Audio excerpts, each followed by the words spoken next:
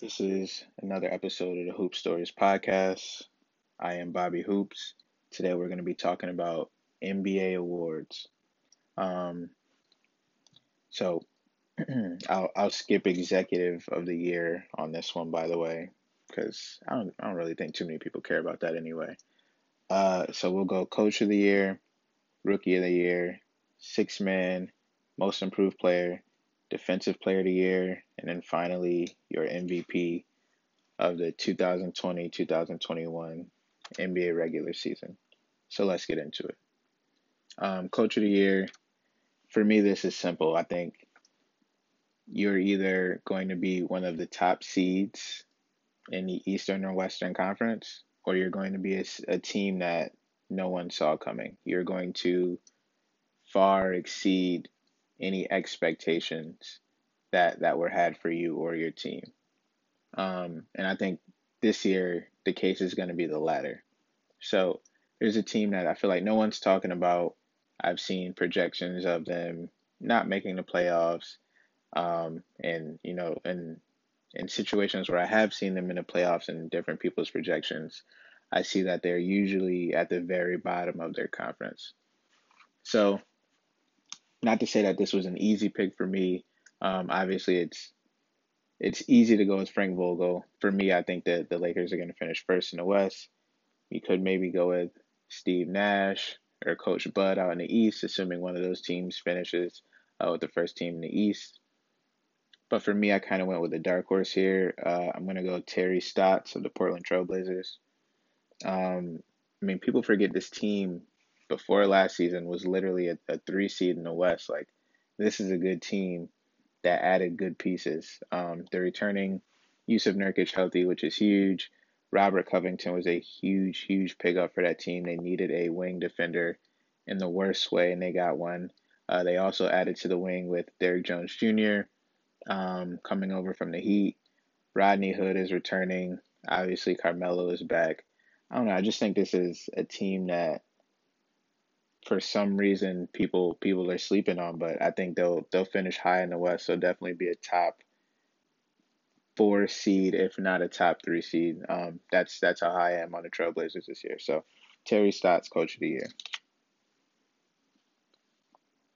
Rookie of the Year. Had a few different guys I wanted to go with. Um, Obviously, tempting to go with LaMelo, especially because of the way he's been performing in the preseason. It seems like, not that he's been like off the charts as far as the way he's been playing, but it seems like they're going to build their team around him. Like LaMelo Ball is going to become the system, which I think is great for him. Like, I mean, you look at last year, Ja Morant kind of did the same thing with the Grizzlies. Like, they worked around him. He became the guy on that team. And I think LaMelo could do the same thing in Charlotte. Um, my only problem with LaMelo is I think that at least in his first year, he's going to have some problems with efficiency where maybe he's shooting from the 3 point line around 30%, if not lower, from the field shooting around 45%, if not lower. I think he'll have a ton of assists, but I also think he might have a good amount of turnovers to go with that. So, with all that being said, I'm going with a player who I think will have a very efficient season, and that's James Wiseman of the Golden State Warriors. I think that James Wiseman could not be in a more perfect place. And it's a shame that Clay went down because that would have made his life even that much easier. But just with Steph on the floor, James Wiseman is going to have a lot of spacing to operate on offense when they decide to play inside out. Um, he's always going to be around the glass. He'll be blocking shots on the defensive end. He'll be grabbing boards. Um, I just think it'll be very easy for him to just plug in and go. So I'm expecting a season where James Wiseman is averaging maybe around 18 and 9 or 10 rebounds a game. I think it's going to be a good year for James Wiseman. I got him as a rookie of the year. Six man of the year. Um, so the thing that made this interesting for me and why I chose who I decided to choose, in order to be the sixth man of the year, you just have to come off the bench for at least half of the season, essentially. So this NBA season, with it being a shortened season, is going to be 72 games. So you figure someone could still be sixth man of the year and play 35 or 36 games, something like that. Like you have to play. You can't start for more than half of the season. Basically, is what it comes down to. So I think that'll play a huge factor. In this season, I think that played a huge factor in previous seasons with Lou Will or Manu Ginobili or these guys that are like repeat winners of the award because these guys are six men, but they play starters minutes and they find themselves in the starting lineup pretty frequently. So for this season, six man a year, I went with Spencer Dinwiddie. I think he could win it if he came off the bench every single game this season. But I think what adds to it is the fact that, and I hope I'm wrong about this, but Kyrie Irving has not been able to stay healthy over the last 2 or 3 seasons. He just hasn't been able to play seasons. He's missed time for various different reasons. So in my mind, Spencer Dinwiddie is probably going to start 15 to 20 games. And again, I hope I'm wrong about that, but I mean, history shows that that's probably going to be the case. So I think his stats will be a little bit inflated. He'll be getting some starters minutes.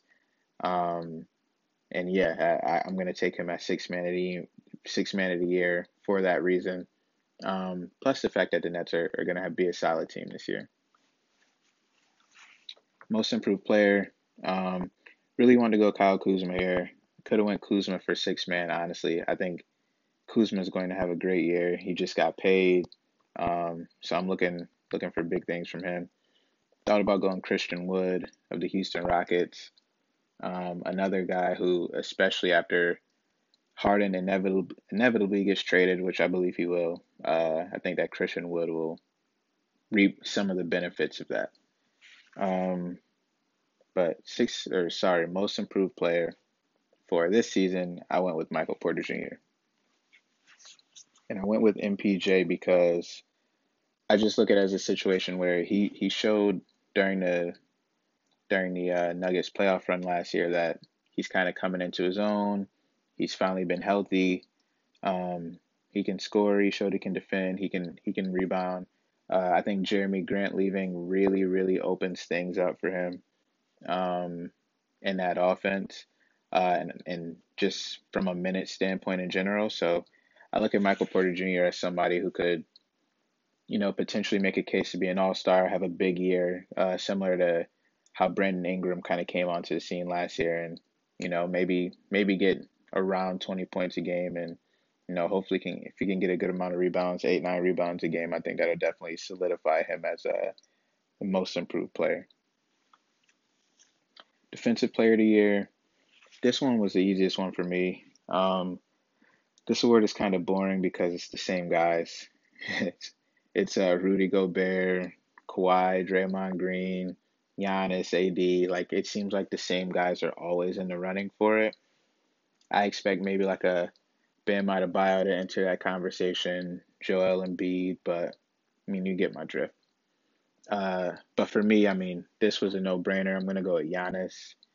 I think his style of play just lends him to winning this award multiple times in his career. If you watch Giannis play, a lot of the time he's playing center field, just kind of just kind of being the safety, just kind of watching what's going on the court, and he waits to see somebody go at the basket, and he just meets him there, and he'll either alter your shot, he'll force you to pass out of it, or he'll block it. And to go along with that, he's also really good at playing the passing lane. So I feel like a lot of times you don't see Giannis with a tough matchup. You'll typically see him playing center field and kind of watching what's happening around the floor. And I mean, there's not many guys who are going to win if they meet Giannis at the basket. So I think that and the fact that he'll probably play more minutes this season than he did last season, just based off the simple fact that I want to say last year they played him like around 32 minutes a game or something like that. In the playoffs, I think that hurt them. I think that he wasn't conditioned enough or used to playing heavy minutes, and I think that hurt them in the long run. So I think they'll play him a little bit more this year, which only helps his case to win Defensive Player of the Year. So think Giannis will go back to back from that standpoint. With that being said, he will not go back to back for MVP or three-peat for MVP. I think, as far as the NBA voters are concerned, Giannis is disqualified from winning MVP. Um, so my pick, which I mean, it seems like it's an unpopular pick, which is weird, but I mean, everybody's picking Luka this year, and I love Luka. Luka's one of my favorite players in the league. He's a top 10 for sure player in the league, in my opinion, and probably higher than that. Um, but I just don't see the Dallas Mavericks being a top three or so seed. And very rarely, like you have that year that Russell Westbrook averaged a triple double the year after KD left and they gave him the MVP.